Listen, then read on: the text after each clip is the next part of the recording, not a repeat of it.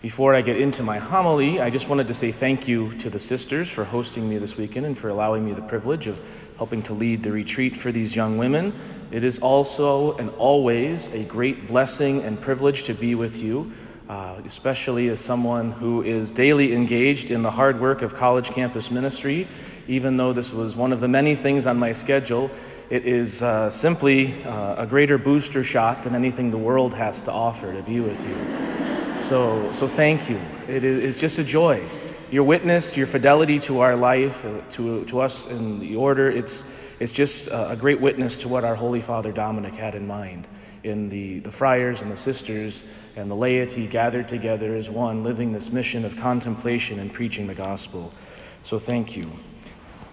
I would like to say, though, that I've drawn a pretty tough lot this morning in this gospel.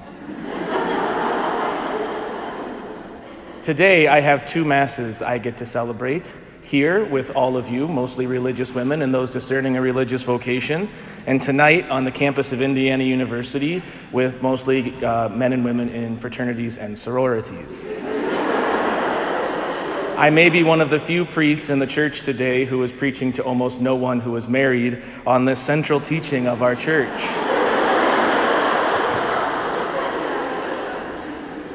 But what a joy it is, as Scripture tells us. The Word of God is living and effective, sharper than any two-edged sword.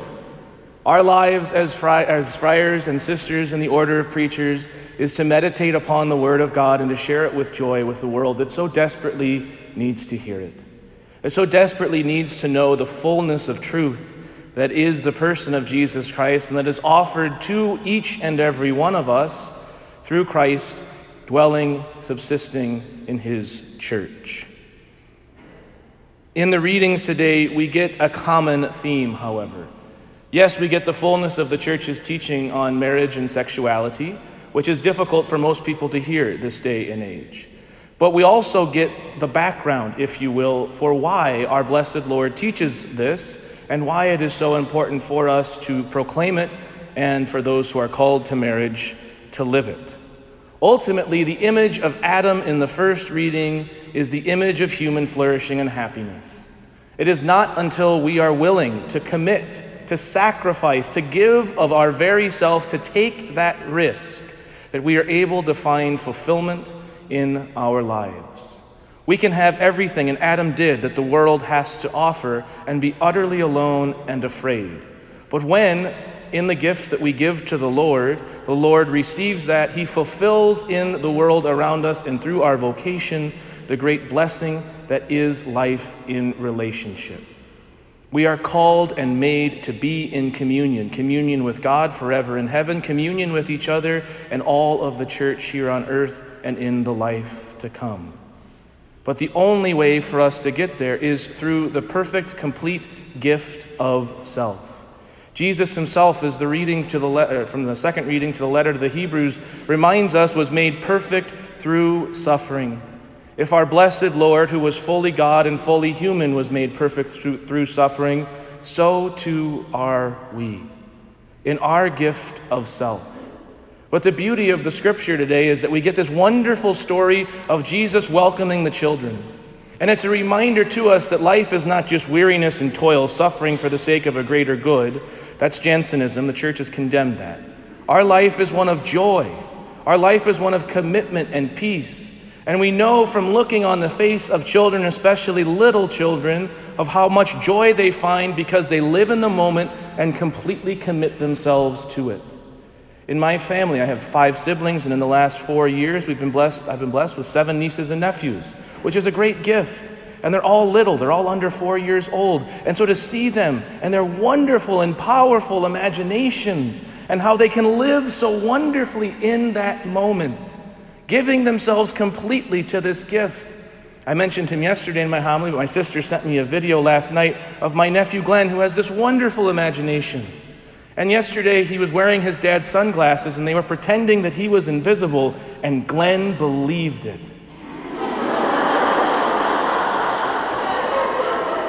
He didn't think they could see him. But that is the level of commitment that we are called to. that childlike love and joy, to enter into this great mystery that is our life in Christ, without ego, without prejudice, to just give of ourselves, totally immersed in the person of Jesus Christ. And in so doing, we find ourselves. To make it as clear and perhaps as short as possible, a statement: joy follows the austerity. The fullness of the gift that the Lord has to offer to us follows the sacrifice, the way in which we share in the cross. St. Paul in his letter to the Colossians says that we are called to make up in our own bodies what is lacking in the suffering of Christ. When we give of ourselves to our vocation, to our life, not looking to gain, but simply to enjoy the pleasure and the gift of giving, we find who we truly are. And this is why the church stands up so adamantly for marriage and its centrality not only to the salvation of souls, but for the building up of a just and good society. Because it is in that gift of two totally different people, man and woman, entering into a life for each other, that we see the beauty and the richness of humanity and creation living in the world. On Wednesday, we gather in my community in Bloomington, the 4 friars who are in the community there, and our permanent deacon, to pray with the scriptures and to kind of start talking about what we're thinking of preaching on this weekend. And when I told them that this was my lot in life to preach this, they all kind of looked at me and said, well, good luck with that, you know? But the beauty there is that the permanent deacon is with us. He's married. He's been married for over 30 years. And so to be able to sit there and to hear this good and faithful Catholic man talk about how it is not in the great things the world has given to him and his wife, but in the sacrifices they have made for each other that has made their marriage beautiful. When they met, Deacon Ron was a submarine naval officer. He was on shore leave, and he was set up to go on a date with a friend of a friend set he and his now wife up. She was a Baptist, raised in a very anti-Catholic home, and they went on a date together. And she thought, well, I'm gonna, Navy man on shore leave, look out.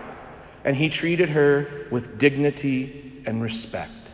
She said at the end of the night when he, wished her good night, walked her to the door, didn't make any effort to do anything other than treat her with dignity and respect, she was stunned. And he was gonna disappear into the bottom of the ocean for the next 6 months, and yet she knew there was something there. And so she pursued him as he pursued her. And 6 months or so later, they had been communicating through letter every, however many days he was able to send her letters. He wrote her a letter every day. They got together. She flew out to San Diego. He picked her up at the airport and said, you know how we were supposed to spend this week together, hanging out, getting to know each other? My orders changed. I'm getting on a boat in 30 minutes. But she knew there was something there. And he knew there was something there. And when they got engaged, I think it was something like they'd only spent 15 or 20 days together. But because of the gift, because of the sacrifices they were able to make, because Christ Jesus was at the center of both of their lives, they were able to move forward together, trusting in the other person. Not because they thought that other person was great, but because the other person had shown through a willingness to sacrifice for the good of the other and the good of the relationship. And regardless of what our vocation is, this is where true freedom lies, in that complete gift of self. So sisters, please excuse me if I speak to our young ladies who are gathered here today. St. John Paul II did that often in his homilies, so I feel like I'm in good company in doing that. But to the young ladies who are here on this retreat, ultimately, the life that the Lord, the vocation to which He calls you, is your freedom, is your joy, is your happiness. And whatever that is, He is calling you and He is asking you to come without reservation, freely and wholeheartedly, to give yourselves, to find your joy not in holding on or clinging to what the world has to offer, but in sacrificing and in love. Because as St. Thomas Aquinas reminds us in his treatise on love in the Summa, love is to will the good of the other as other. And when we find love in this life, in our vocation, we find it in the sharing and in the measure in which we share in the love of Christ on the cross. But we find those crosses to be incredible and extraordinary gifts.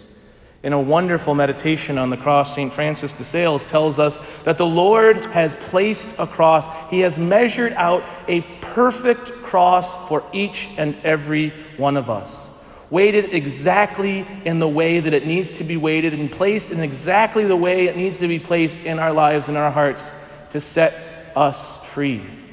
And when we go to the Lord with a childlike wonder and abandonment, we go to the cross with joy. Not because it is easy, but because we see it as a gift that unshackles us from what binds us to sin and to the world. The vows of poverty, chastity, and obedience, when we first approach them, are limiting, are inhibiting. They keep us from what we think might make us happy. But live with a childlike wonder and joy, they bring us greater freedom and greater hope and greater opportunity than anything else we could do on our own.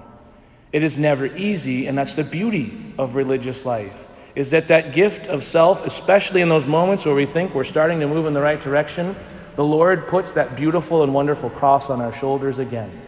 And he tells us, I love you, and I want you to love even more.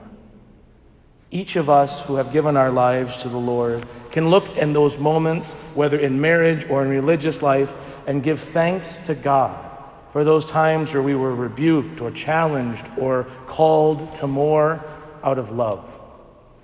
Not out of spite, not out of a desire to serve the self, but out of a greater call to love. And so we ask the Lord, and we all pray on your and for you, young ladies who are here, to open your hearts, to invite the Lord into those areas, and to never waver from doing the good and striving to follow after Jesus. Because when we say a yes without condition, a yes that is continuous in every moment and in every aspect of our life, sinners that we are, our life becomes not a problem to be solved, but a beautiful mystery that unravels before us in a new and exciting and more joy-filled way.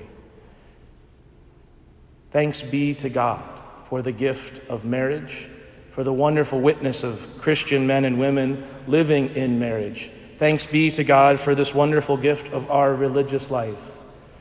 May God give us all the strength to follow after him as his beloved children with wonder and awe, following after a God who so loves us, so perfectly and so wonderfully.